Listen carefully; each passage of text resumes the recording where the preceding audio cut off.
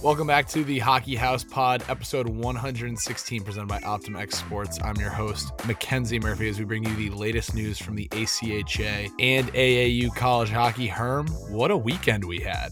There was a lot of high expectations going into Alumni Weekend at Cuse. I know I've been on my high horse about it for a long time, one of my favorite weekends of the year. I was glad you were there to be able to experience. And any takeaways from the weekend? I know the boys didn't get it done on the ice. They played a really good Pitt team, but I thought all in all it was a good weekend. I think Chris Timmons has really turned the Syracuse program around. That's really what I'm impressed by. I think last year's Cuse team might not necessarily have fared as well against this year's Pitt team. For them to keep it as close was really, really impressive and a testament to the freshman class that got brought in. Wonderful time out at the bars with the boys. Overall, it was everything Murph hyped up and more. Yeah, it was a great weekend. Great to be back with the guys who graduated from last year. I believe I was talking with a woman from Alumni Relations since they've started doing the Alumni Hall of Fame weekend in the fall of 2019, so my freshman year. We were the first graduating class who return all of its members the following year. Pretty cool for the class of 2023. You mentioned it. We weren't that great last year, and it was cool for all of us to come back and kind of see where the program has gotten off to this year. I know there's been a lot of goal scoring, and Pitt kind of shut them down. I think both of Pitt's goalies played really well, and we got to see the nation's leading goal scorer front and center. Olda Virag just dominated this weekend. He had 2 goals in both games. He almost plays like Ovechkin. He's big, he's physical, and he's really good about conserving energy out there. Like, you almost don't notice him because he's gliding around.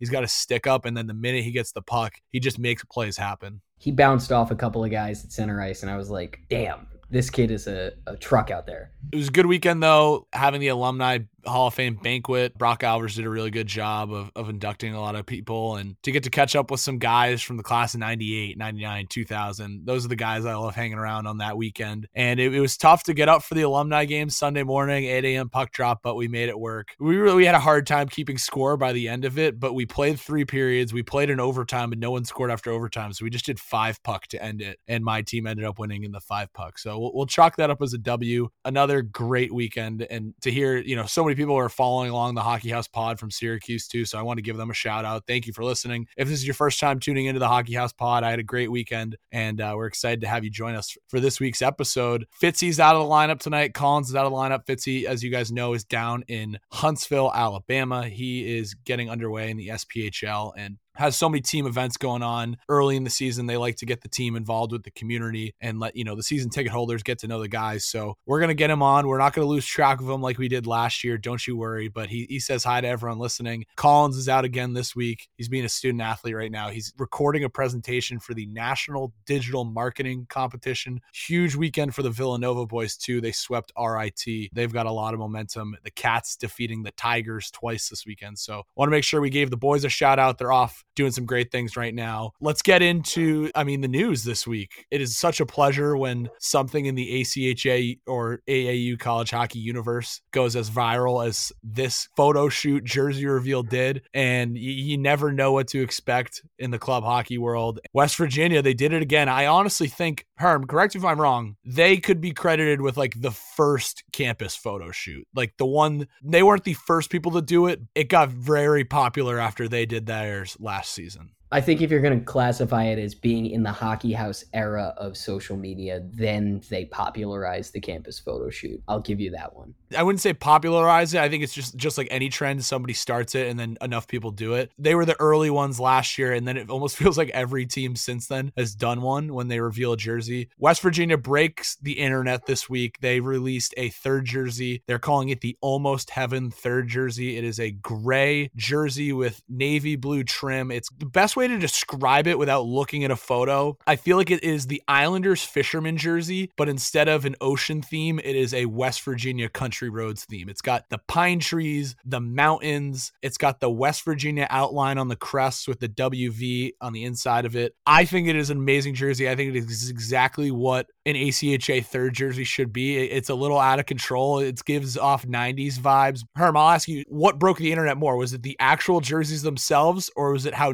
far they went for this photo shoot of the boys and the girls in the tinted fish bowls in full gear, skates, blades, and everything in the middle of the West Virginia woods? I think the other comment that we saw a lot of was they look very, very roller hockey jersey. I kind of just think that's a lazy comment. To be fair, I saw that a lot too. And maybe it's the sublimated jerseys. They are sublimated, so maybe if the logos were stitched or the numbers were stitched, they wouldn't be getting those comments. But I honestly feel like that's kind of just a dated comment. I feel like because of sublimated jerseys, we're not just seeing these types of designs in roller hockey. So that I don't know. I get annoyed when that. I think it's a great looking jersey. I think it's the perfect third jersey. If they had like a home and away set like this, it might be a little too much for me. But I personally love it. They're gaudy, they're out there, but they're a perfect third jersey. Our caption that we used for social media of these are the greatest hockey jerseys of all time, I think the internet completely fell for that engagement bait, by the way. We appreciate all of the quote tweets furthering the couple hundred followers we picked up on that one. Great job, Murph. It just the combination of the scenery with the fishbowl, the stellar photography from Everett, the whole thing was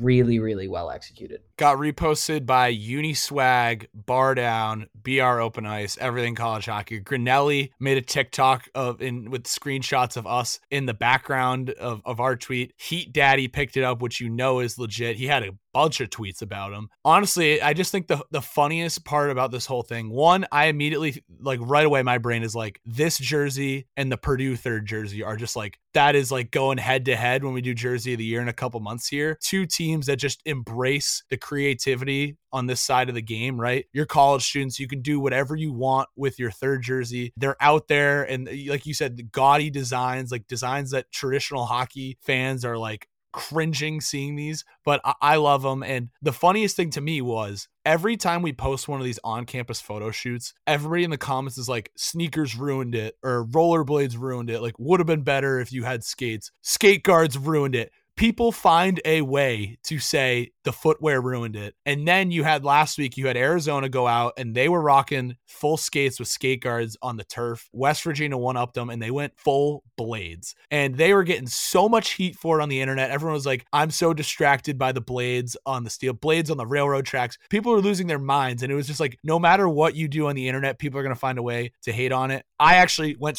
as a journalist, went straight to the source. I asked the West Virginia social media team, I was like, what's the deal here? Like, everyone's chirping the skate blades. And they're like, yeah, like we just got old skate blades, replace them after the photo shoot. Like nobody's actually going on the ice after doing this. So I think it is an unreal look. I think it was so cool. So West Virginia, like you look at the photo of them with the pickaxe and the sledgehammer and the tinted bubbles in the middle of the foliage in West Virginia. I think they knocked it out of the park and they deserved all the attention they are getting this week from it. If we were doing jersey rankings this early in the season, they would definitely be cracking the list, but they did not, unfortunately, crack the ACHA rankings, which once again came out this week. Normally, we don't have time to talk about them on the podcast because we record early on in the week. We're recording later in the week on a Wednesday night here, so we did get the rankings, and Herm, it's much of the same.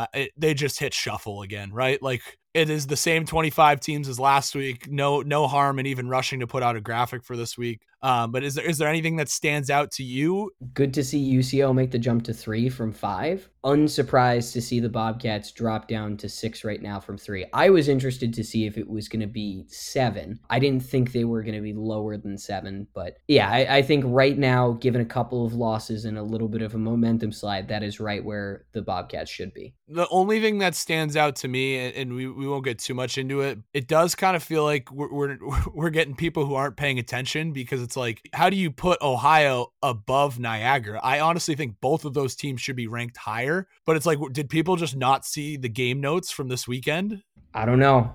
I think my theory might be correct. I totally agree. Well, and we'll get to that weekend series in a bit here, but had a lot of action this weekend. It was the Derby City Showdown in Louisville. You have the teams from the TSCHL and the teams from the ACC all heading to Louisville for the Derby City Showdown. They've been doing this for a couple of years now. Some notable events. Louisville, actually, they came back down 5-2 to beat Virginia Tech in a shootout. Big win for the home team. But it was Kentucky and Indiana stealing the show this weekend. Both teams going 3-0 on the weekend. The TSCHL asserting their dominance over the ACC this weekend. Kentucky gets to claim the title for the showdown. They took the picture with the trophy. I don't know if it comes down to goal differential, goals against, but Kentucky beat Virginia Tech 3-2. NC State 8-3, and UNC 4-0. Got to think the Hockey House hot seat helped them out here. Threw them on the hot seat. They have certainly turned things around, and they seem to be getting the job done. Indiana is also getting the job done. They played these same three teams, and they went 3-0 as well, beating UNC 7-3, Virginia Tech 6-5, and NC State 3-1. That Ham Arena does something special, man. I'm telling you. And they turn it around, and we threw the rankings on the hot seat last week, and they must have gotten mad, and so they disappointed us again this week. But love to see that from Kentucky. Hoping we get the same thing from Cincinnati soon, and they can kind of get the gears turning again after their appearance on the hot seat. But breaking out the brooms, had a couple big sweeps this weekend. Want to start it off with our game of the week. Herm, horns up, baby. Texas sweeps A&M. They got the OT win on Saturday. Huge for the Longhorns. Terrible for my record in game of the week. I jumped out to a 4-0 start. Now I'm 4-3. That's 3 straight weeks with a loss. I gotta find something. I gotta find some rhythm. I think I've been going with my gut a little too much and just going with the first team that comes to mind. Huge weekend for the Longhorns. They debuted their new cream alternate jerseys, which looked great. I believe both games were sold out, which is huge for college hockey in Texas. Another big sweep this weekend, the Indiana Tech women swept Niagara. They had a 1-0 overtime win and then a big 7-3 win again this weekend. Another notable sweep was Northern Arizona. The D3 team is back. They took to the ice for the first time in almost a year, and they swept Park Gilbert by some large margins. And cool to see the packed house. We talked about it last episode, Northern Arizona. They draw really well, and the fans came out and showed their support, which is cool to see. Eastern Washington, another team we had on the hot seat, they had a big sweep over Western. They had a big sweep over Washington State this weekend. And as we mentioned, Villanova sweeping RIT were some big ones. And then a couple of notable splits. Alabama Huntsville, they beat Clemson 4-2 on Friday, but Clemson got the better of them the following night with a 5-1 win. Tennessee, they upset Alabama. Tennessee Division II AAU taking on Alabama Division I AAU. They won 6-3. Bama responds by having a 3-goal first period in the second game, and they would hold on for a 5-4 win. So the team split, but my tiebreaker in this situation goes to the football team because Alabama football won on Saturday against Tennessee. So I think Alabama wins the weekend. But huge shout out to the Tennessee Volunteers for a big upset win on Friday night, going into Pelham and taking one. I was looking for the Black Dog footage and it hadn't uploaded to the vault yet, so I was having some trouble. I'll have to go back and take a look. But Illinois beating Alabama ACHA M1 in a 19-round shootout. I mean, this is not up there with a 6 overtime game, but certainly something that raises eyebrows. Feels like you put him on a quasi Ham Arena hot seat last week too, if I remember correctly, where you were just kind of dogging on Illinois. So I don't know. There's something about the Hockey House reverse jinx right now. I did throw some shade at Illinois. They did lose 3-1 on Friday night with an empty netter. I mean, I had to check the score sheet right away to see what this 19-round shootout looked like here. Nick Anderson scored in the second round for Illinois, and then we had Rolando Lopez. He scored in the third round for Alabama to send this thing past the third round, and then nobody scored again until the 13th round, where we had 1 goal from Illinois, and then Griffin Bouchard tied it up at a goal from Alabama. And then it wasn't until the 19th round, the 19th skater for Illinois is the one who buried it. Songshi Yang with the tuck. Illinois got the stop on the other end, which is just crazy. I mean, I think you just start the rotation if you go through everybody, but we came pretty close. I know we had some people in the comment section saying it should be like in soccer where you can have the goalies come in and shoot. That would have been hilarious to see, but definitely a game both sides are going to remember. We got to talk about Songshi Yang too, by the way, because if you look at his player card, and this could be inaccurate because the ACHA website is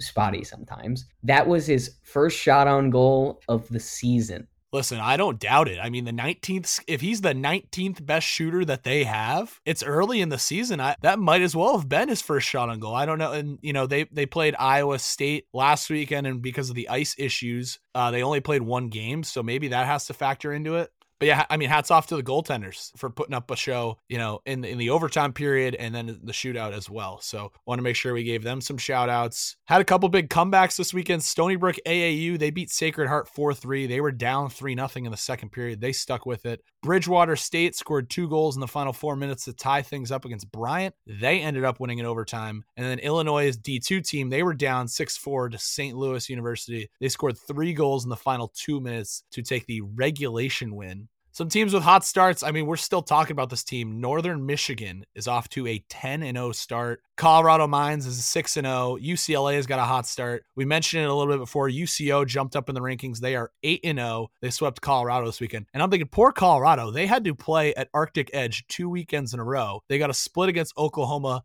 last weekend. Then this past weekend, they go back to Oklahoma. I looked it up. That's a 10.5 hour bus ride on Google Maps. Just brutal to do that on back-to-back weekends. And they go 1-3 at Arctic Edge. Good news for them is they never have to go back there the rest of the way here. But wanted to give those boys a shout out for just grinding it on the bus. Another team, and I think we talked about this pre-hammering a hot seat before we started that segment. George Mason, remember, they lost an exhibition game to Virginia Tech, and we were like, ooh, that is a tough look for George Mason and the ECHA, but they have rattled off some big wins recently. A huge 3-0 sweep this weekend. They defeated Western Michigan, and then they played San Diego State. Michael Mirando had some highlight reel goals in that one, but George Mason 11-1-1 on the season. That is huge for that program, who struggled early on in the transition from M3 to M1. They got to be pretty happy with that start. Looking at George Mason's schedule, what does George Mason have to do to get ranked in the top 25? So as the schedule loads, we can point out that they did receive votes this week. They have eyes on them. I mean, that sweep against IUP could help. I know IUP probably plays a tougher schedule. It's going to be tough. They play Duquesne, Canisius. Duquesne is a bottom team this year. That's the challenge. Is there's no team out for the rest of their schedule that looks like it has a remote chance of being a top 25 team. So the question is, are they going to get in as a fringe team if they're able to like win out? So the ECHA regular season champion gets the auto bid. If they put themselves in a position where they finish in first place in the ECHA, they're in a good spot. They do have a home and home series with Navy, who has had that auto bid for, I don't know how many years in a row. And then Westchester, they have a couple of one-game series with Westchester, who is also receiving votes. They're going to just have to keep doing what they're doing, and they have a couple M2 games sprinkled in there. I see they play Maryland on the schedule. They play George Washington. They play UNC Wilmington to end the year. So that's a team that, given their schedule, can't afford to have any hiccups the rest of the way. I will be intrigued if they make it into nationals as that auto bid and then go up against, say, like a Jamestown. Yeah, that could be a big wake up. And remember, the ACHA National Tournament will have 24 teams. That increases the chances of a team like George Mason getting in. And then I would have to see what that bracket looks like. They might not even have to play at Jamestown. They might be playing. I would have to see what a 24 team bracket looks like. I want to give the George Mason Patriots some credit. Also, they got the band at the game too, so you got to give them bonus points for that as well. Love hearing that on a live stream. We mentioned them a little bit earlier, but Indiana is also off to a program best start, one of the best starts in the last 15 years. They're 11-2, coming off a 3-game sweep at the Derby Showdown. Oswego State, also a team off to a great start. They are 8-2 on the year. I was reading the article on the website, and it started off with, now a third of the way into their 19th season in program history, these 2 wins bring the Lakers to 8-2 on the season. Can you believe, Herm, that we've got teams who are already a third of the way through their schedule? Not to dampen the mood even more, but I think we have to talk about the Bob Dogs. We got a comment. The Ohio Bob Dogs need to figure it out. Question for the group. Does this weekend tell us more about Ohio or Niagara? Because Ohio made the trip out to Western New York. They played Buffalo State on Thursday, lost 2-0. They then lose to 1-0 to Niagara. And then I think Niagara scored 20 seconds into game 2 of the series. They got up 3-0 in that first period. They hang on to win 7-1. Is this Niagara being a lot better than recent years? And we've talked about them a little bit. They're sneaking into that top 10 every time now. Or is this we should be a little bit concerned about the Ohio Bobcats? I would lean more on the Niagara side, to be perfectly honest with you. I hear so much about this group from Tom and how confident in his guys he is. I think what the Bobcats challenge is that they're a young team. They've got a stacked schedule. This is not a cupcake-laden sort of thing. Like you're into a top 10 schedule the whole way through with teams that are back on the rise. I have the utmost amount of faith that Leo will be able to figure this out. The last 4 games, they 3-1 lost to Maryville. They lose to Buff State. They get swept by Niagara. Now they have to play a home and home with Adrian. Would you say one of these is a must win? Like, if you get a split here, it's like, all right, you're still Ohio, you're still in the mix. Maybe you start to worry if there's a sweep from Adrian.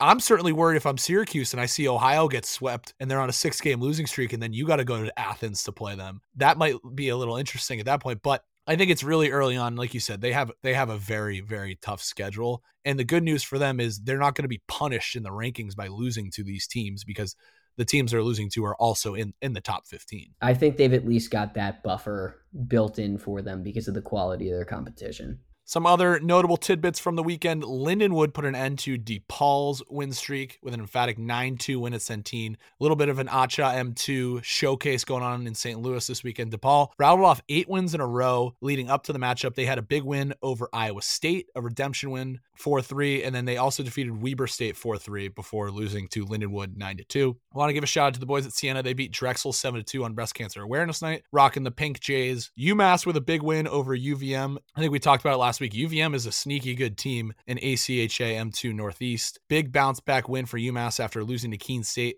5-3 on Friday night. Northeastern returned the favor. They beat Keene 7-2 on Saturday. Cal U M3, they upset Ferris State 3-2 in overtime in ACHA M3 action. And then John Carroll, the streaks are streaking.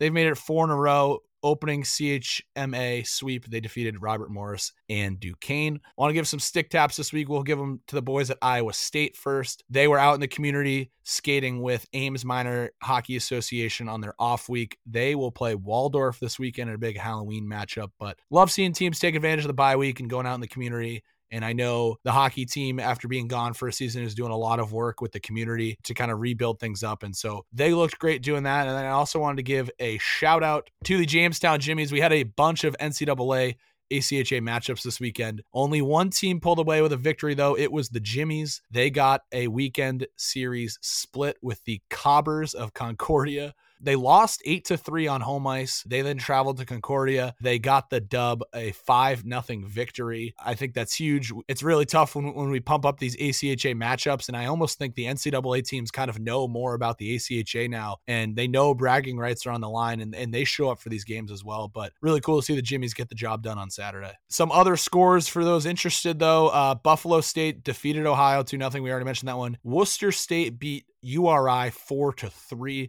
This one was a nail biter. Worcester State scored with like 52 seconds left to take the lead. And that is a URI team that has been not getting a lot of sleep lately. They're traveling all over the state of Rhode Island. They're playing home games away from home because their rink is, their rink doesn't have ice right now. So, URI is battling, but 4-3 win for Worcester State. Manhattanville got their revenge. They defeated Stony Brook 7-0 after Stony Brook beat them in a shootout last season. And then I couldn't find the score between Jamestown and Concordia women's. I think we would have seen something if the Lady Jimmies had pulled something off there. And on a significantly more somber note, we wanted to offer the opportunity to the Mass Maritime hockey team to remember their teammate, Joe Benting, who tragically passed away this week.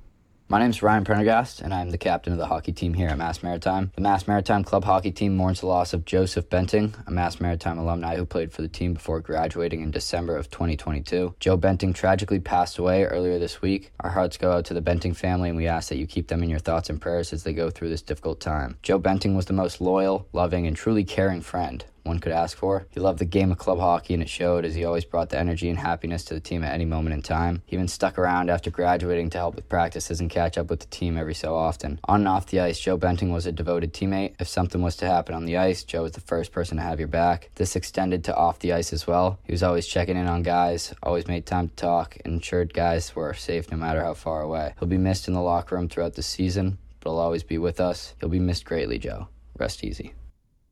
And just like that, it is time for our interview this week. And as always, our interview is brought to you by OptimX Sports. OptimX provides teams the opportunity to build and manage their own website. And the best part is these guys know club hockey. So be sure to check them out using the link in our bio. And if you're interested in signing up, be sure to use our referral at optimxsports.com/signup/hockeyhousepod. Herm and I do a lot of behind the scenes work to provide all of the listeners with the most up-to-date information about the ACHA. And sometimes it's hard to do that with, the websites and everything, but when teams use OptumX websites, it makes it so easy to go in, check the scores. When we're posting stuff on Instagram, it makes it really easy to tag players because we can go and find their names and numbers on the websites. It makes a huge difference on our end, and it makes it easier for us to provide you with the proper information. So be sure to check them out. Get your team set up with a website today at optimxsports.com/signup/hockeyhousepod. You can sell tickets, merchandise, and even make payments through the team store. Kent State D3 just recently signed up. Fresno State is on the hook now. Wake Forest men's lacrosse is getting in on the action. Plenty of lacrosse teams. And then Harvard's club team as well. So be sure to check them out. optimxsports.com/signup/hockeyhousepod. We'll turn it over to this week's guest, Eric Cruickshank, former Illinois ACHA M1 player. We're pleased to be joined by former University of Illinois forward, born in Toronto, but hailing from Vernon Hills, Illinois. Number 15, Eric Cruickshank. Cook, welcome to the Hockey House Pod. Thanks for having me on, Murph. I appreciate you guys doing this. Yeah, we're psyched to have you on, and it's funny, we were just laughing. We'll get to the story a little bit down the road, but it's funny, we were just remembering our first interaction in the Hockey House Pod DMs, and friend of the pod, Joe Caprio, hooked us up. We're excited to have you on. I know we've been trying to get this on the books for a while, but glad to be here and happy to chat and excited to kind of talk through. I was thinking about all the stories and like how long, and I was like, holy smokes, I've been out of hockey and like college for 5+ years. Like it's been a while. So it was cool to kind of rehash some of those stories with some of the boys before I got on. Yeah, it's funny you mentioning like, you wish you had this sort of thing back when you guys were playing. Like, I'm curious, like right off the jump, like what is it like from the outside perspective now? I graduated last year, so, fresh out, understand what the quality of play looks like. But I'm assuming it's got to be pretty cool for a guy like you to see how far the ACHA has come since you graduated. Yeah, absolutely. I mean, like I said before we started, is like it's like so amazing what you guys have done and just the following and the growth and just the content, like the quality content, and the amount of content you guys get is awesome. And yeah, I mean, from the outside looking in, you're like, holy smokes, I didn't even know some of these schools had teams. And it's just kind of cool to see, it's like an NCAA type of thing or an NHL type of thing where you're getting constant updates, and just seeing all the craziness and all the different things that go on across the league. So I know all of our guys are huge fans of you guys, and I know you guys have grown this thing to be something that I'm sure when you first started this, you probably had no idea what was going to happen. And now this is a big part of your life. So it's really cool. And we're really happy that you guys have really kind of carried the torch as far as you are to this point. So you graduated in 2018. Did you have any plans after that? What have you been up to recently? That's kind of and we'll kind of get into the ... thing, but most of us as hockey players, like your goal is like NCAA and then, go to play pro or whatever. And that's kind of all I thought about as a kid. So I didn't really have I was kind of like, all right, let's start applying for jobs, see what we can get. So I've been working for a tech logistics company for 5 years. So since I graduated, but just living in downtown Chicago, started the clothing company, which I know we'll get into. And yeah, that's kind of it. I just got engaged actually, just kind of like living, like becoming an adult, which is kind of crazy to come to this point. But you mentioned, chatting with the boys and reminiscing about the stories. I bet they're pretty fired up that you're engaged. They can get the crew back together for a wedding, right? Oh yeah. It's going to be a good one. It'll be nice to get all the boys back together. And I think what was special about our group, our senior class, is like we had a really good, really like tight knit senior class, and we're all buddies now. So those types of like moments to get everyone back together are super special. So they're fired up for that, and they're mostly fired up for the bachelor party. So that'll be a good time. You got a city picked out yet? So I'm doing Vegas for my 30th, and I don't really want to do like Nashville. So I think we're gonna maybe do Montreal and go up north up to the to Canada. So that should be fun. There we go. Well, let's dive into your hockey career. You mentioned being, born in Toronto, moving to the Chicago suburbs. Was hockey like a day one thing? Like, how'd you get into the game? Yeah, so it's funny because guys that know me will be listening and be like, he's not even Canadian. I pretty much was born in Canada and then moved to Chicago like very shortly after I was born. My parents grew up there. They were there for 30 years and they didn't really want to deal with the healthcare and everything in the US because they had no idea how it worked. So they had me and then moved us down to Chicago. So that's how it all kind of started. But I am a citizen and I have a green card. So we can get into that later on how that kind of affected me in my hockey career. But yeah, grew up in Vernon Hills, it's crazy to say, I played house league until I was a second year peewee, which I feel like most people are like already kind of into the travel by then. And then moved on I played single A for 2 years and then double A for 2 years. And then my U16 year was my first year of playing triple A. So I was kind of a late bloomer, kind of by choice in the sense where I didn't like to travel a lot. But yeah, so that was kind of the start of it. And then I ended up going to Janesville, played in the North American League for a year, and then went up to Duluth, Minnesota, and played for the Minnesota Wilderness in the NA, and then finished in the NA3 before going to Illinois. So it was quite the journey. But yeah, so if we want to get into any part of that. No, yeah. Let's talk about the Vietnam, because, you talk about a league that looks a lot different back then than it does today. The ACHA has grown a ton. It feels like there's twice as many NOL teams. I'm sure you have some crazy stories from those days. Yeah, man. I mean, back then, like it was exactly as it was described. It was like you're grinding every single weekend. You're playing like teams. You're getting whacked and hacked every single game. Luckily for me, is I played up in Janesville, so we were up in, I think it was like the Midwest, or I don't even remember the division, the Central. But if you played like down in the South, like Texas, Topeka, Corpus Christi, like I have buddies who played down there, and it was just like a shit show every single night, fights and people loving it, and they're playing in, full bowl arenas and all that. So it was a grind, man. It was probably the hardest hockey I ever had to play in my life, but I'm definitely better for it for sure. But yeah, it was a fun time there. Yeah, we always talk like the boys from the NOL South are just built different. That is a different breed of hockey. They might as well be their own league. It's like Royal Rumble down there. We would do like the showcase at the beginning of the year, and they'd mix and match who you'd play against. And you'd play like Texas, and you're just like playing these mutant like 6'6" defensemen who are just trying to like murder you. And you're just like, what did I sign up for? What was one of your favorite experiences in junior hockey? Because I know a lot of guys, especially in the NOL, like there's a lot of travel in that league. But like, what's a moment that like stands out to you when you're looking back on your junior hockey career? My favorite memory for sure was we got to go up to Alaska. It was like 2 weekends of games in a row. So we went up like on a Thursday to Fairbanks. We flew in there, and then we played Fairbanks Friday, Saturday, practiced there till I think Wednesday, and then jumped on this like little puddle jumper plane that like literally fit our whole team. And that was it, to Kenai River. Went and played Kenai that weekend, and then flew back. So that was just a super cool experience to be able to do that. But yeah, I'd say that was definitely like my top favorite for sure. And then on top of that was like playing in Fairbanks was like so sick. Like they packed that place. Fans are like throwing beer cans at us in the warm-ups. Like they have a great show. So it was really cool to go to the different rinks and see how they have the setups and all that. So now, towards the end of your junior career, it sounds like you knew you wanted to play college hockey. Was Illinois on your radar? Were you looking at NCAA Division III schools? Like how did that process go about? Yeah, so I kind of had a few on my radar from the club specific. I think like what happened is like once I went down to the NA3, I like played on like the worst team ever. Like we won 8 games. We'd play like North Iowa and lose like 14-1. So like there wasn't a ton of like scouts actually excited to like watch us because we were terrible. So I didn't get like a ton of sniffs from a D3 perspective. And at that point, I was kind of over it. You know what I mean? Like, you're just like, we're getting beat every night. This isn't as fun. Like, I kind of want to just go to college, enjoy college, get a good education. And when that kind of like set in, Illinois started to be the front runner. I applied there. I actually applied to Iowa State as well because one of my buddies I played in Janesville with went there. I just remember sitting in like North Iowa in their like shitty hotel, and I got my email saying I got accepted to Illinois. And I was like, hell yeah, like thinking I'm going to go there.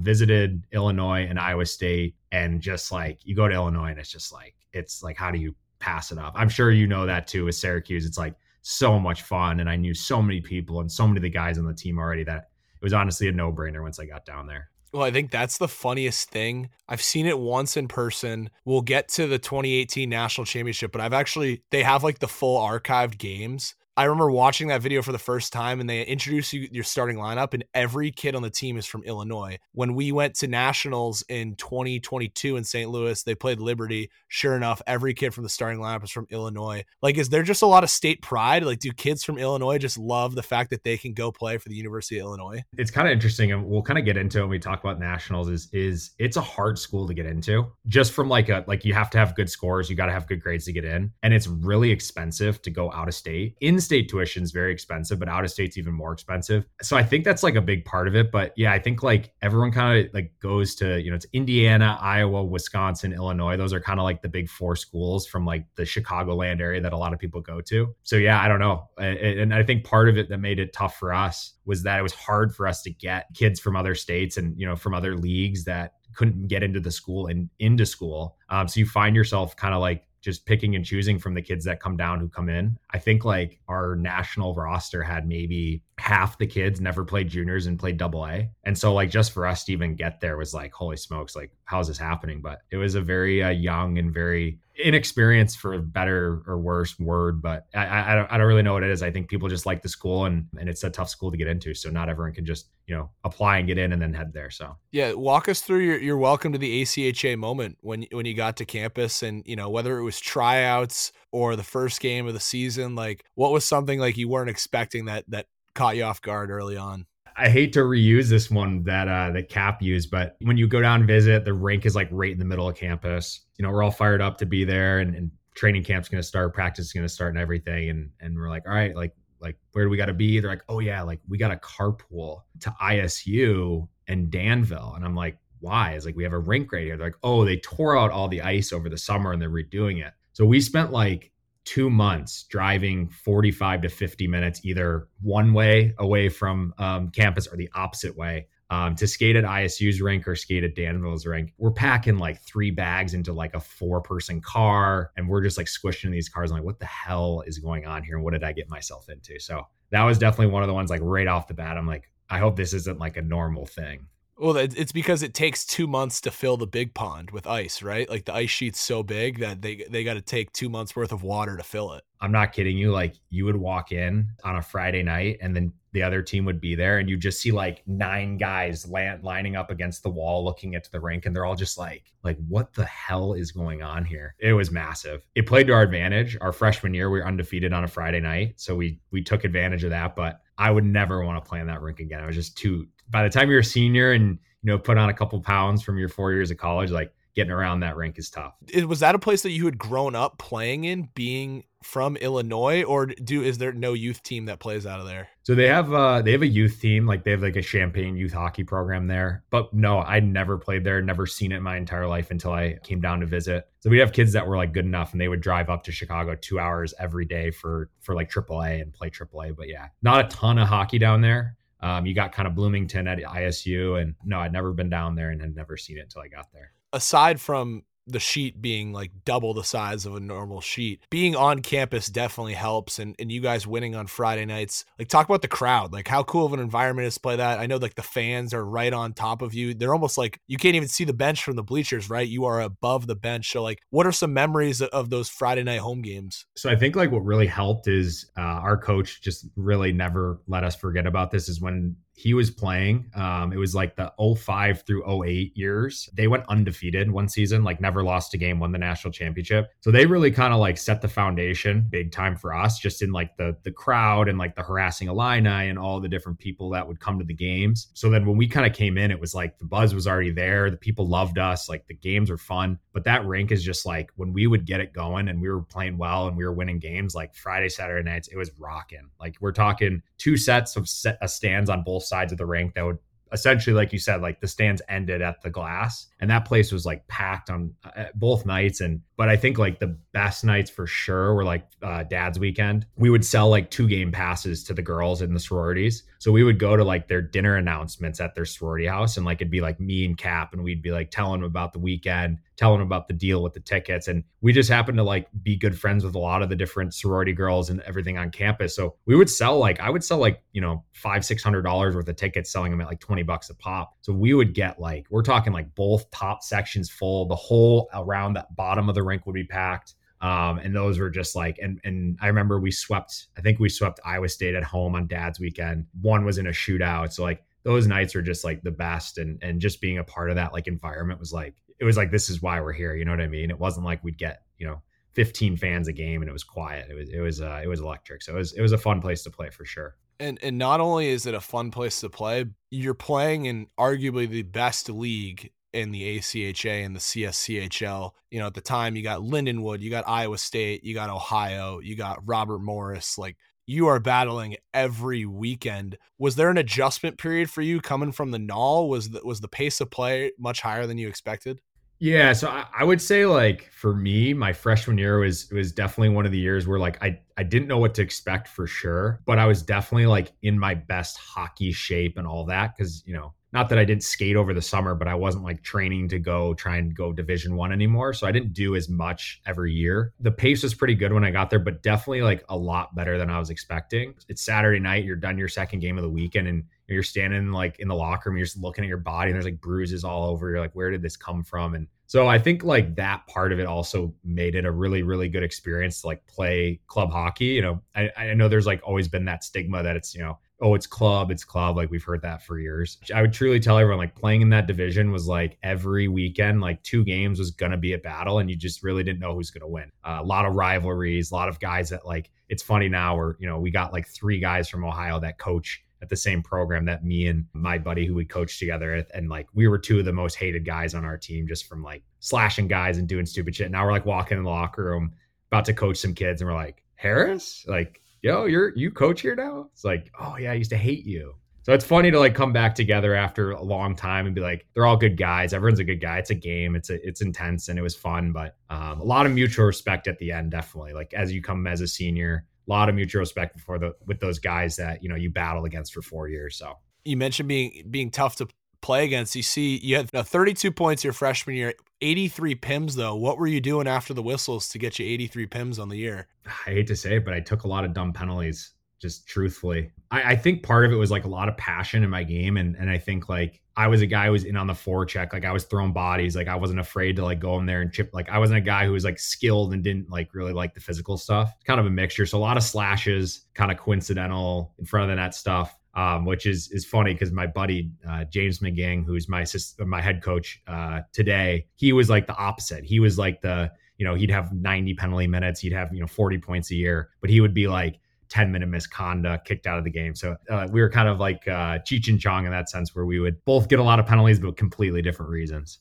I'm assuming you guys went to nationals your freshman year, 2015. Yeah, so we went to nationals all 4 years I was there. We actually, I know Cap told us, but we lost you guys, I think our sophomore year in the first round. But yeah, we went all 4 years we were there. Yeah, it's funny you mentioned that. I was actually looking for the bracket from the 2016 tournament. I had no idea that Cuse played Illinois that year, and we actually we had our Hall of Fame alumni banquet. The goalie that played in that game and stole it for Cuse got inducted into the Syracuse Hockey Hall of Fame. So I was like, what a coincidence that Cruickshank's coming on this week and we got inducted into the Hall of Fame. But looking at it, like how big of a deal was that for the national tournament? Was there high expectations because you guys were Illinois and the foundation had already been laid out and there was kind of that expectation for you guys to go every year? Yeah, I mean the expectation for sure was going to nationals every year. You had to really like string together a couple good games in a row. As we all know, it's tough to win. Everyone wants to win it. So yeah, I mean, I think our freshman year and our senior year were our 2 best years. Obviously, the goal every year was to win the national championship. But again, once you get down to that like quarterfinal, semifinal, like it's like 4 or 6 wagon teams that are all fired up, all playing, and so it's a tough tournament. It was a lot of fun. I think our senior year was obviously like the best for sure, but it was a tough tournament. It was awesome to get there, but it really sucked that we couldn't like seal the deal our senior year. Well, and not only are you playing like really tough teams, but you're essentially playing like 4 games in 5 days. Like the body is exhausted by the end of that. I noticed you had a funny story about playing UCO at the national tournament. Was that in 2017? Yeah, that was 2017 because I was the 2 years back to back in Columbus. I was the first year in Columbus. Right. And I think UCO went on to win. Did they go on to win it that year in 2017? I think they might have won it that year. And they had some old guys on the team? Oh my God, man. It was insane. I was looking at this roster and I'm looking at us and I'm like, okay, we got Demo. He's a 98. He just graduated high school last year. We got like 3 or 4 other kids that are like 97s. We got a handful of 96s. And I like look to the right and I look at their roster and it's like 89. I'm not kidding you. It was 189, 2 90s and like 3 or 4 91s. And at this point I'm a junior and I'm a 93. So you're thinking like, first off, like what's going on? 89 or one of the 90s was like a Minnesota State Mankato D1 transfer. And I'm sitting here, I'm like, oh my God, this is going to be like miserable. I think we ended up going down to in the first, and then we came back and scored like two shorties in the second to tie it up 2-2. And then I think they just like ran away with it and won like, I don't know, like 5-6-2. But that was honestly like, unfortunately, it was 3 years later. That was my welcome to the ACHA. I was like, what in the fuck is going on? It's like, what's going on here? You're like trying to check the ACHA website. Like, is this even legal? Like, how could we be doing this? A 98 at that point was like, I think he was like 18 years old, maybe 19 years old. These guys are like, could probably be their parents. You know what I mean? Like they're 10 years older. It was something that I was like, I didn't even want to play against them. Like they were 4 years older than me, let alone a kid that's, 9 years younger. Now, what's it like in the locker room when you have so many of those guys who are like fresh out of high school? Are you instantly like a veteran in the room because you played juniors? Any funny memories about like these kids lining up for draws against guys 6-7 years older than them? I think the one thing, and again, nothing against these kids, but you can definitely see the maturity level is way, way, way different. And I'm sure most guys can speak to this. Like playing juniors, like you grow up pretty quick in a year or 2 years. But it's funny, like just hearing the things they talk about and what they're interested in. I think the maturity thing and just like what they're interested in, just kind of giving them shit and kind of getting on their case a little bit, knowing that they're so much younger was good. But no, I still talk to a handful of the younger guys. I mean, even when we came in as freshmen, almost every guy in our team, in our freshman class was 93, 94 birth year, all played juniors. And like our seniors were like 93s. So like we're essentially the same age. So yeah, I think that's another interesting thing is you just get such a plethora of different, backgrounds and where guys played and how old they are and things like that. You got to play for Illinois hockey legend Nick Fabrini, who's no longer at the helm behind the bench. But like, what kind of guy behind the bench was he? Was he a player's guy? Did he demand a lot from you?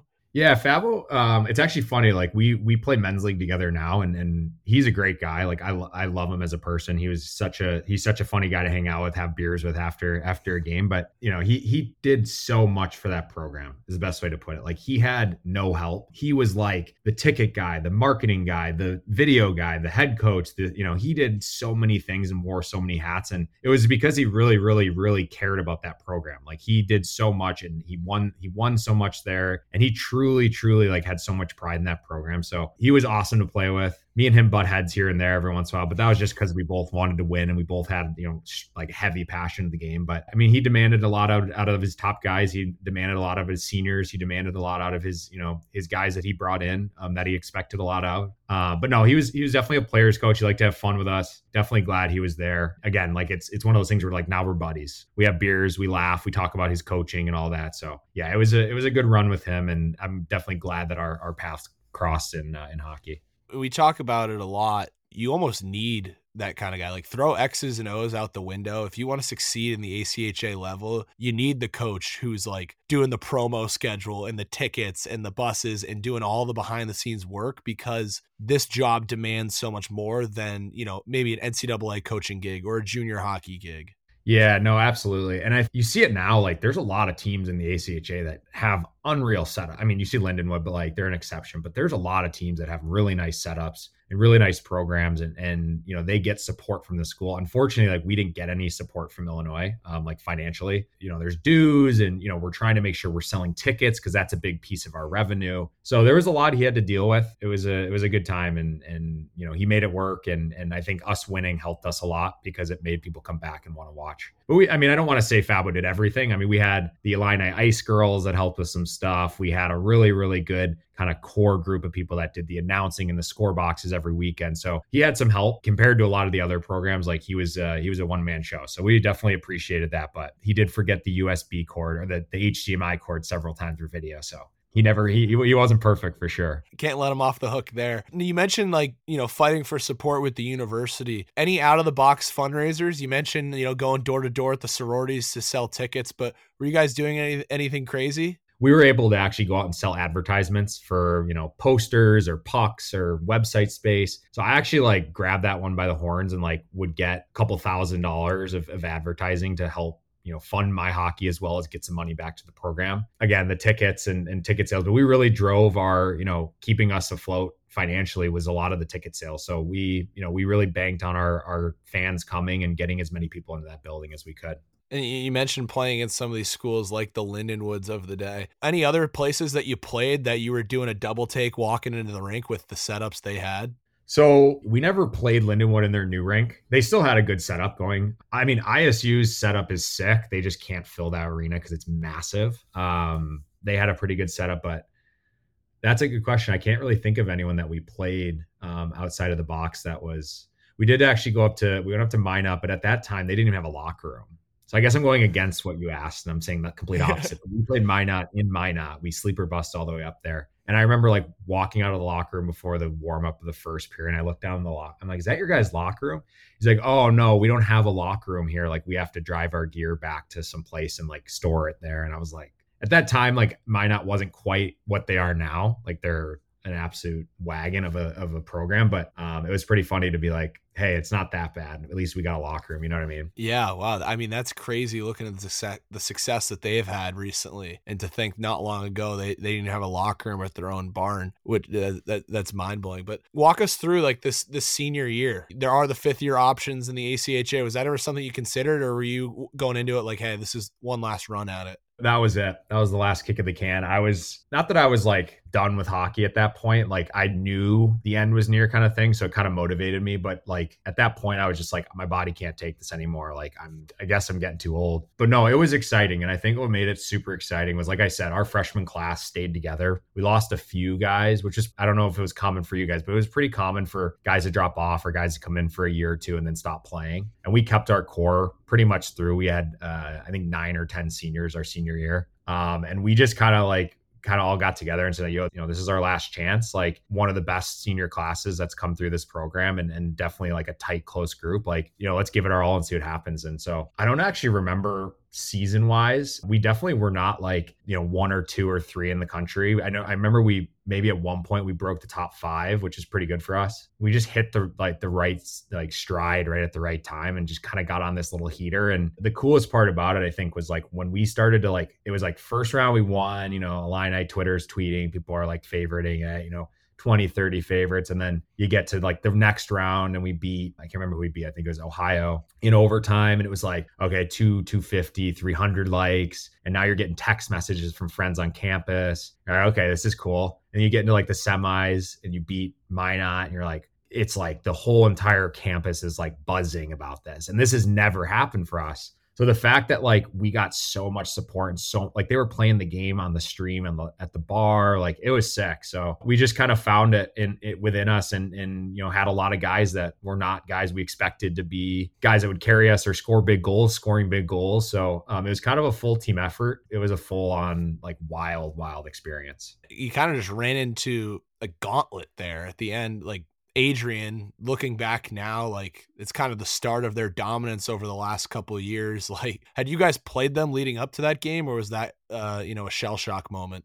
No, so we hadn't played them. I think like what made it hard to decipher like how good they really were was that, I mean, they were like, it was like them, Dearborn, and like maybe Davenport at that point in I think it's like the CHL or something like that, the Great Lakes. They would be beating teams by like 10 goals every weekend. So you're kind of like, okay, they're probably not playing that good of teams. They're undefeated. Maybe they lost one game, whatever. Whereas like we're playing like 3-2 games every weekend against some of the best teams in the country. So you're looking at the numbers, like guys got like 2 points a game and all this. And you're like, okay, so they're good. But like, how good are they? And you don't really get to see that until you go to nationals. We watched them play Lindenwood in the semis right before we played Minot in the semis. And I knew like a handful of Lindenwood guys. And one of my buddies who was on the team after they lost texted me and he was just like giving me the breakdown. Here's what they do, blah, blah, blah. I was like as motivated as I've ever been for hockey in my entire life. And they just like ran us out of the building. Like it was just like a whole other level of like a team that we were just like completely outmatched. I think if we played them again, we would not have lost 8-1. I don't think we had some of like our top guys have bad games and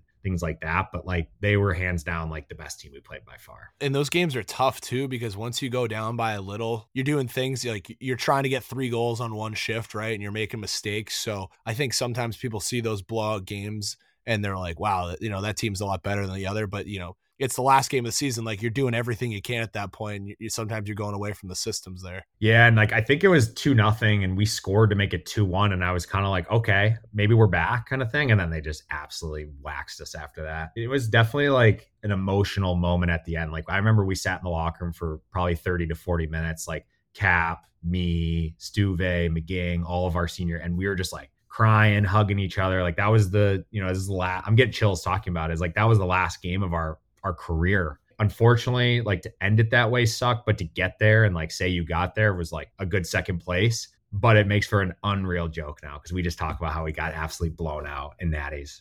We skipped over it, but we do have to talk about it. We hinted at it before, the original DM.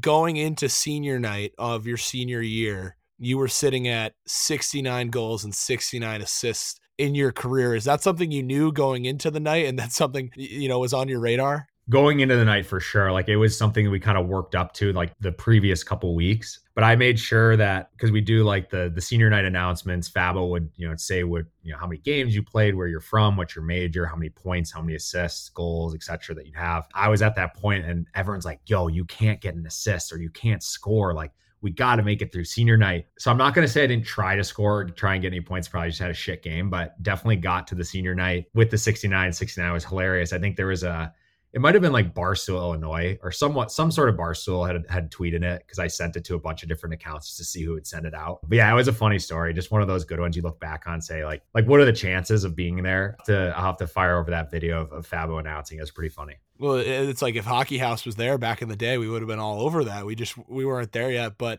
I mean, was there ever any thought like, the ref comes in, he's like, hey, who got the assist there? And you're like, that was 11, not 15. 11 got the apple there. I think it was one of those things where it was I might have even had to like get an assist or something to hit it before senior night, but no, nothing like that. It was just it was funny, and there's a good little uproar of laughter from the guys when they hear him say that. So it was a funny story, and it was just kind of ironic. So #nice. We've talked about Lindenwood, Iowa State. One of those other rivals is Ohio. You said that you had a pretty good story of you guys being pretty shorthanded and you pulled off the upset against them. Which year was that? Oh, that was our junior year, because I remember our goalie Joe Olin, who's a stud. We'll get to the stats in a second, but we had played them Friday. It was like the classic, like McGing, the kid I was talking about earlier, like did something crazy, like all hell ensued, and there was like a bunch of suspensions and game misconducts and things like that. So we ended up not having him. We were missing like 3 or 4 other guys. And we're just like, oh man, we got to play them at home. I think it was their senior night too. At home, at the Bird, senior night. I think we had 11 forwards.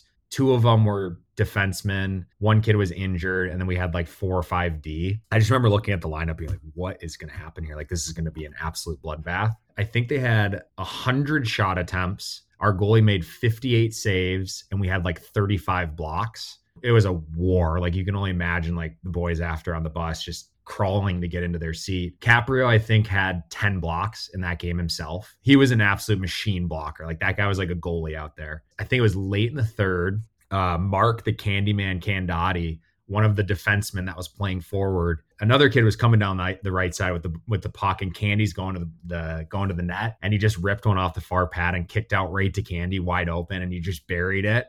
I remember him like sliding into the corner and like had his arms up as he's laying on his back. We all sellied. We ended up winning the game 1-0. So it was wild. I don't know if any of them remember it, but that was one we definitely never forgot. I mean, that is unbelievable. 58 save shutout, 1-0 victory at the Bird. It doesn't get any better than that. And that place was like, they had like the Vancouver Green guy who would stand by the penalty box and like get in your grill. And it was such a small rink too. So not that they didn't get a lot of fans, they'd pack the place, but it wasn't hard to pack it because it was a smaller rink. So I'll argue biasly and say Illinois was the best place to play, but that was definitely like right up there because they're right on campus. They do a great job with their pregame and those fans love them. And that was definitely one of the places we hated to play because you knew it was going to be a grind, but definitely one of the more fun places to play. Yeah, we talk about it all the time. I feel like we've talked about it like 8 episodes in a row, but like we're never going to get the magic of the CSCHL back. Now that some of the teams are independent. You had Iowa State not play last year. Robert Morris rebranded as Roosevelt. Like it's never going to be the same, but we got to put together some 30-30 documentary about those barns back in the day. And again, like I wasn't fault. I knew the Iowa State stuff going on. I knew like kind of our Robert Morris Roosevelt stuff, but I didn't really know that the whole CSCHL was kind of like slowly depleting. And then, Lindenwood goes D1, Iowa State's not playing. And then, it just kind of all went to shit, which is unfortunate. But I think like, that's like how the ACHA has now evolved into what it is now. And it's cool to see these new programs. Like I remember, Jamestown, Indiana Tech, they were kind of like, just jumping into that like top 20 spot. We'd play them and, they'd give us good games, but we'd usually beat them pretty good. Jamestown was always good, but now you're seeing these teams and they're like, top 10 teams. They're kind of running the show and it's cool to see the them climbing up the ranks and getting better. And you can see just like the investment in these schools are making in their hockey programs, which is cool. But again, Ohio is still just sitting up there in the top spot like they always do. Yeah, we got to get Illinois back up in the rankings. That'll be I know you boys are probably shaking your heads seeing, some of the results of lately, but hopefully they can jump up some spots soon. Yeah, I saw the 19 round shootout. One of our goalies had sent us a tweet, screenshot of it. We're like, holy smoke. So one of our buddies who played, his younger brother, actually, he played in the USHL, is a D1 commit. He's the head coach now. So we'll see. It'd be nice to see them climb their way back up to the top, but I'm glad we were at the top when we were there. It was made it a good time. While we have you on, Cap is a good friend of the show. He's done amazing things for the ACHA, putting together prospect showcases and, the Chicago Classic coming up here will be the second time they do that. You mentioned he blocked a bunch of shots in that game against Ohio. Like, what's a funny story that you have of Cap from college? Oh man, that guy, he's one of my best friends. Shout out to, he wanted me to give a shout out to Cap Hockey Services, who's starting to run all these tournaments and whatnot. So yeah, he's done a great job. I think you were at the last one at Fifth Third. You went down there. Yeah, great time. I've never been to a showcase where they roll out the red carpet quite like he did. When he puts his mind to something, he does well. So it was really, really cool to see what he was able to do with that whole entire thing and how quickly and how fast and how big he grew that thing. He told all the good stories, but you have to go back to when we decided to go. And by the way, we had the worst pregame meals ever. We were eating like Bob Evans at Nationals. Like, of course, we're not going to probably win. But we went to Buffalo Wild Wings before a game. It was at Iowa State. Everyone's like, okay, like I'll get a wrap or I'll, water and a wrap. And he probably didn't tell the story exactly. So I'm going to tell it exactly how it went. He ordered wings, which is fine. Some guys ordered some wings. He ordered a Coke and then he ordered mini corn dogs. And we're just sitting there and we're like, did he order corn dogs? And they're like, yeah, he did. We're like, whatever, it's Cap. Like, he'll be fine. Like, the guy is like, he'll be fine. And we get to the game and we find out that he's not in the lineup. And I'm like, oh my God, like there's no way it was the mini corn dogs that caused him to be out of the lineup. We found out later it was the mini corn dogs, but I think he ended up being in the lineup because we had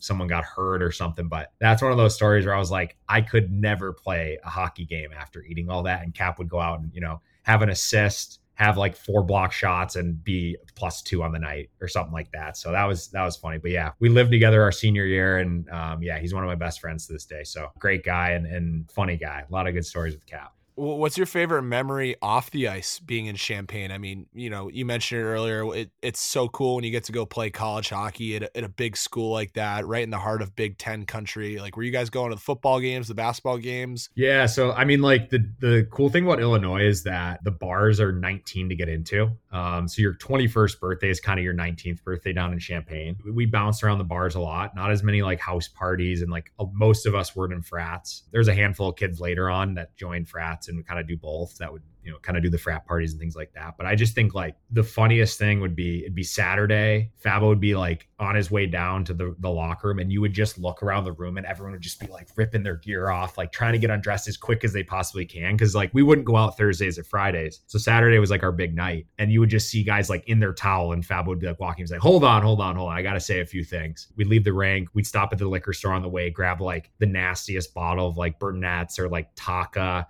We'd get back to the place. We'd rip like 4 or 5 shots and then we'd just be boom right to the bar by like 11 o'clock. So those are some of like the fun moments of just like the different lifestyle we had to live because of hockey. We were more like going to the bars. So at Illinois, at the time, the football team was really bad. So no one really went to the games. And what we had is it's called the Block I, where the student section is at the game. But they just turned it into calling it Block. And we would just go to the bar at like 6 a.m. and just drink all day. So those are some of the fun days when we'd have an off weekend. We'd be able to get up early, like start ripping the music, start ripping the booze and just kind of have a full day. So it was just like an absolute blast of a school. And we had such a good time as a group. That's why Illinois got so many 18-year-olds on the team, because these boys know they just wait 1 year and they'll be at the bars. I would just say we maybe figured figured out why everyone comes to Illinois. But no, it was actually funny. Like our freshman year, like every guy in our freshman class was like turning 21 or like either after first semester, during first semester, second semester. We were all just like old guys, and everyone's like, this is weird. Like, what are you guys doing? We're in the dorms with like the 18-year-olds. Like it was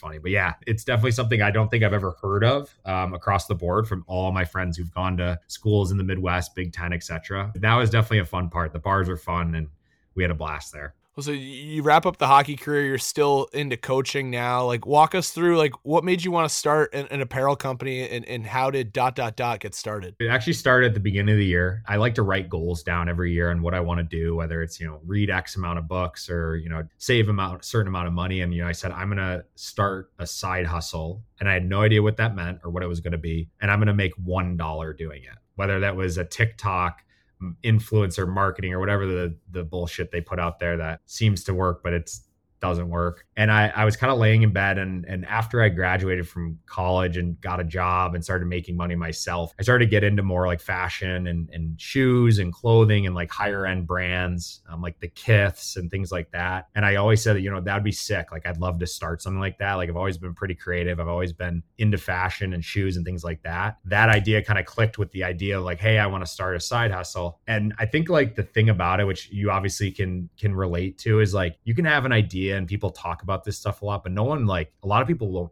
do it. And that's like 90% of it is like just doing it. So I said, you know what, I'm going to do this. And, if I lose all my money doing it, whatever, I know it's going to be a good experience for me.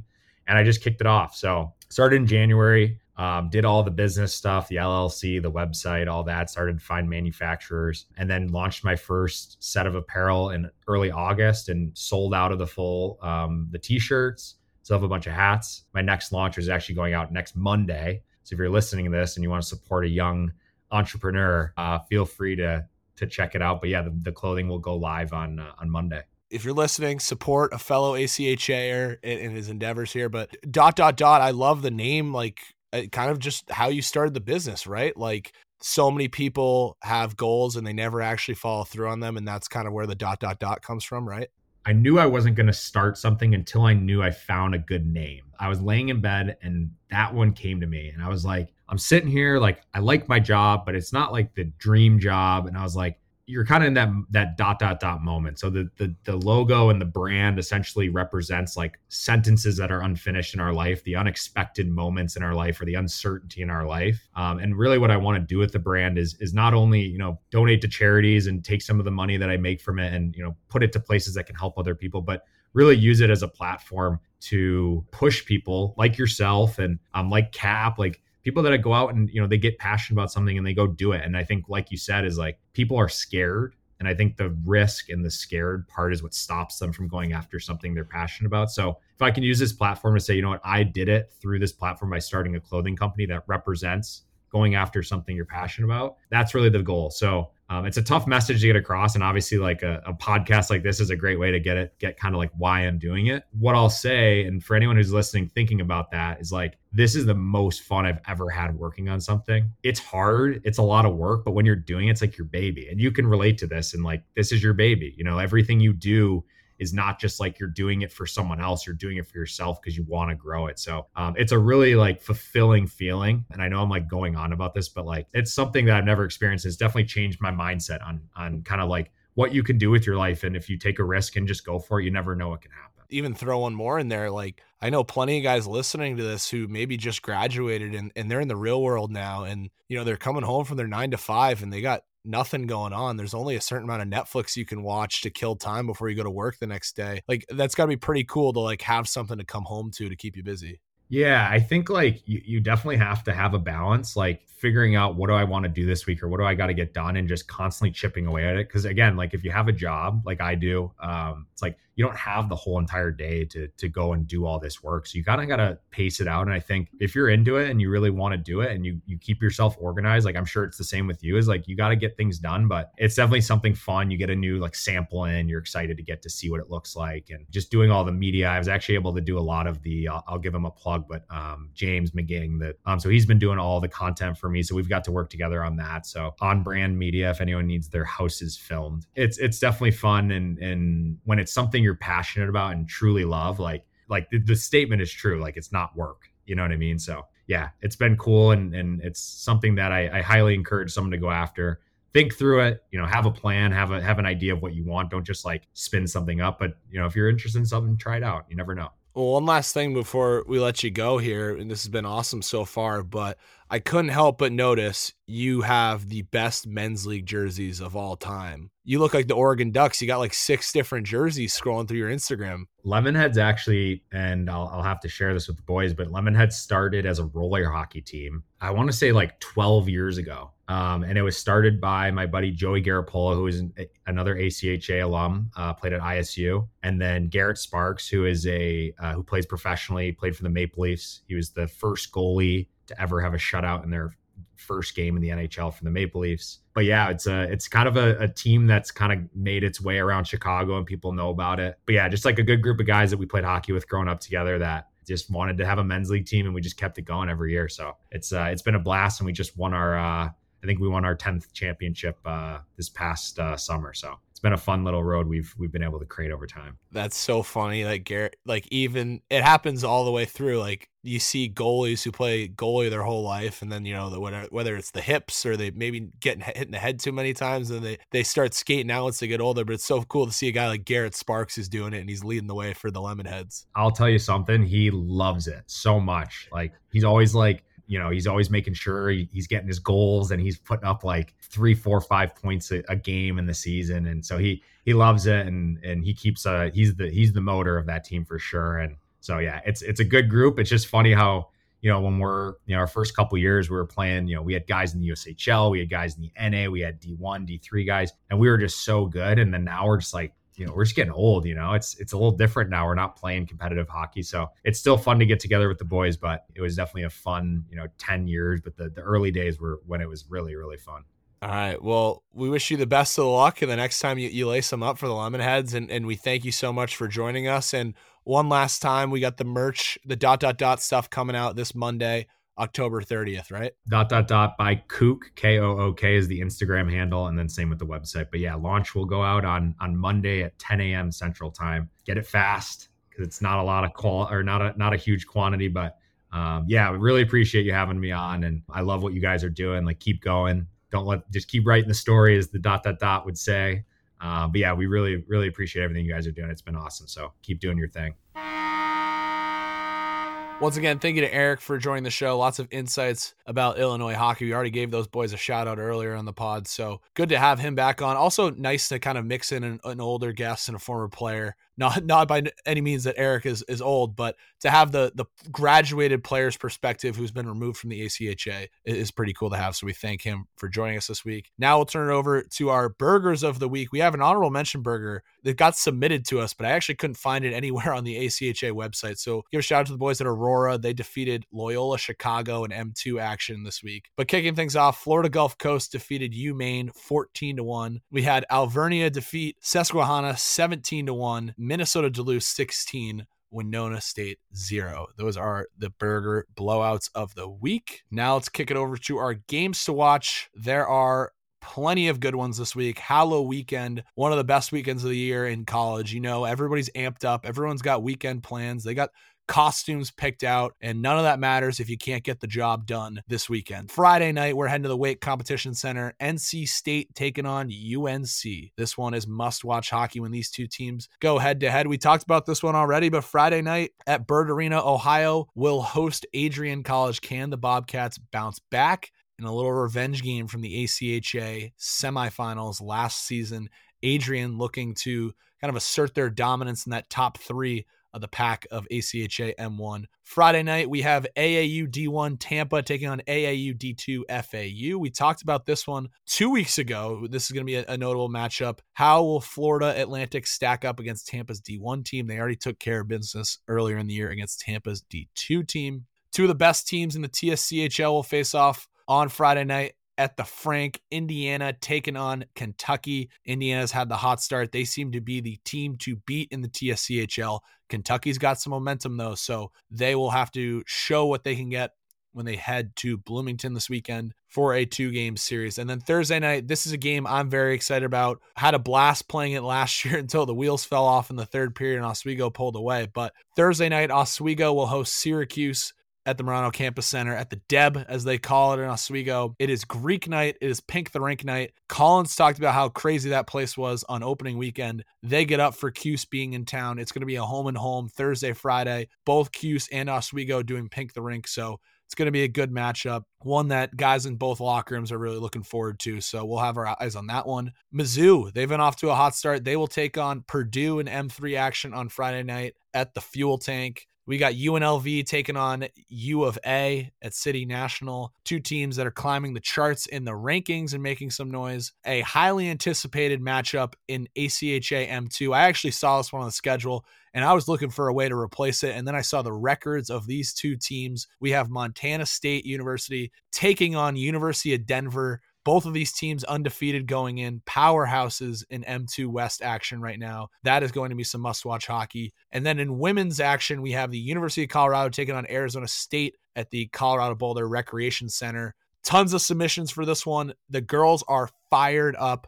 Arizona State won the conference championship in this same barn last year. CU beat ASU in the conference championship 2 years ago to clinch a spot in nationals. So these two teams are going head to head is going to make for some exciting hockey. In honorable mention action this week, Adrian women taking on Minot State women. We got Arkansas taking on Nebraska in M3 action. Those two teams do not like each other. It makes for entertaining action every time they go head to head. Sticking with M3 action, Hope College is taking on Notre Dame at Griff's Ice House. These two teams, I think, had high expectations of the national tournament this year. Didn't get the job done. They're going to go head to head on Thursday night this week. Sticking with the M3, we got Saginaw Valley State taking on Central Michigan on Saturday night. We got UCO taking on UMary making the trip to Arctic Edge for the first time. Can they pull off the upset against the highly ranked and undefeated UCO Broncos? Eastern Michigan takes on Concordia Ann Arbor at the Ice Cube for the Huron Cup Friday night in ACHA M1 action. Sunday in the AAU, we got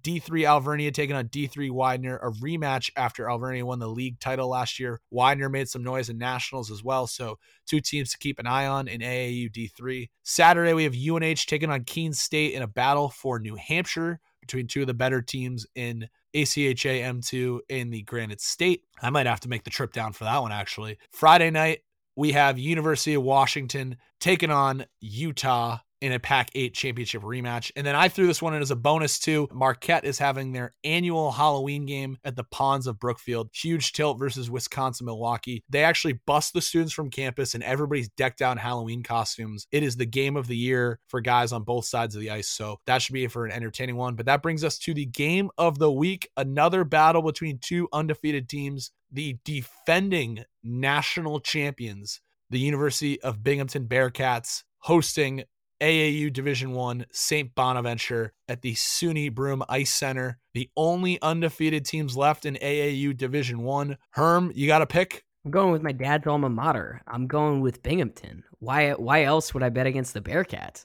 Again, I like that Bonaventure beat Niagara. I think Niagara is a very good team. We talked about this last week. That had me leaning towards Bonaventure. And then I remember last year, guess who proved us wrong last year? We talked about Binghamton not being able to get it done, and they got it done. They are a tough team to play against, and I think they've had Bonaventure's number, and they're going to keep doing that. So I'm going with Binghamton as well. Looking forward to this action. It's going to be a good one. Makes for a really good game of the week. Love we're going with an AAU Northeast matchup. I feel like a lot of times when we talk AAU, we're talking about the teams down south. Brings us to our question of the week, Herm. I was thinking about this one, wanted to go back to kind of get into some ACHA AAU themed questions. I know when you work in sports, sometimes you're wearing suits, sometimes you're wearing sweats.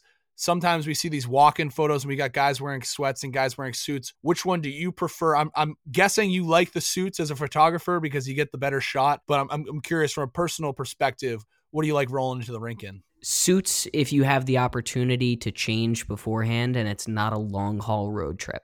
I would agree with that take. I think sometimes the toughest part about wearing a suit to the rink is there's no place to hang it when you get in. Like when you're in a locker room where there's no hooks and suit on the bench and it's like getting wet and sweaty and it just, you got to change into that after the game. It won't be fun, but I'm a fan of suits for home games and sweats on the road, especially on a long road trip. You want to be comfortable on the bus. you don't have to pack extra stuff. But when you're rolling out of your own bed and you can throw on a suit and go to the rink, I think that's what I would prefer too. But whatever gets the job done, honestly, I think if you're gonna roll up in a sweet fit, like you better play the part, right? And then same thing, if you're gonna roll up to the rink in hoodies, and some coaches might think you look like a bum when you roll up in sweats, but if you can get the job done, I don't think anyone's gonna care. Herm, I got a couple of things before we wrap up, but anything on your mind this week as we start to wrap up? It's so funny that you have what you have on the notes, because I did the exact same thing tonight too, actually. I got the chance to speak for my former company, Valhalla Tickets. They had me on for a bunch of their employees just to talk about my experience in the sports industry. That was a really, really cool opportunity to get to talk some of the future stars of the sports industry. Yeah, I got the chance to go over to my alma mater, Bridgeton Academy, this afternoon. I went and I skated with the team, just puck pushing and providing any insights to the defensemen when I could. Good friends with Coach Meserve over there and John Desmond, who we've had on the podcast. He's the assistant coach and he played at Western Michigan. Basically just went over there to see the boys skate, and then afterwards had the opportunity to, go to a classroom and fired up a presentation that I put together about the ACHA and AAU college hockey. We do a lot of, promoting both leagues, but to have the ability to speak to a bunch of 18 and 19-year-olds and relay some information that I wish I had when I was their age about the club hockey landscape. First time doing this, and I thought it went really well. The guys asked a lot of really good questions afterwards. So I wanted to talk about it on here because if there's any teams, if you're coaching a youth team and you want to know more about it and in recruiting tips for this level, there are so many possibilities here. And, not every question is going to get answered, but we'd be more than happy to try our best. So feel free to reach out in the DMs and email too if you have any questions. Be more than happy to do this presentation anytime here. But I wanted to leave you with a fun fact, Herm. The coolest thing I learned from Alumni Weekend is we had a gentleman, Ed, who had graduated in the 70s from Syracuse University and played on the hockey team. He pulled out of his bag after the alumni skate a royal blue and yellow jersey that said Syracuse. And he said, "This was my original jersey. It's Buffalo Sabres colors." I go, "Hey, why is that blue and yellow? Like, those were never Syracuse's colors." And he said that back in the day, you used to only be able to buy NHL jerseys from the jersey suppliers. And at the time, there was no team in the NHL that was blue and orange. They used to wear Buffalo Sabres jerseys that said Syracuse across the chest. And then when the Islanders came into the league, they immediately bought Islanders jerseys. I'm sure you saw a bunch in the stands this weekend of guys wearing Islanders jerseys that said SU on the front. I thought that was a really cool club hockey story about back in the day.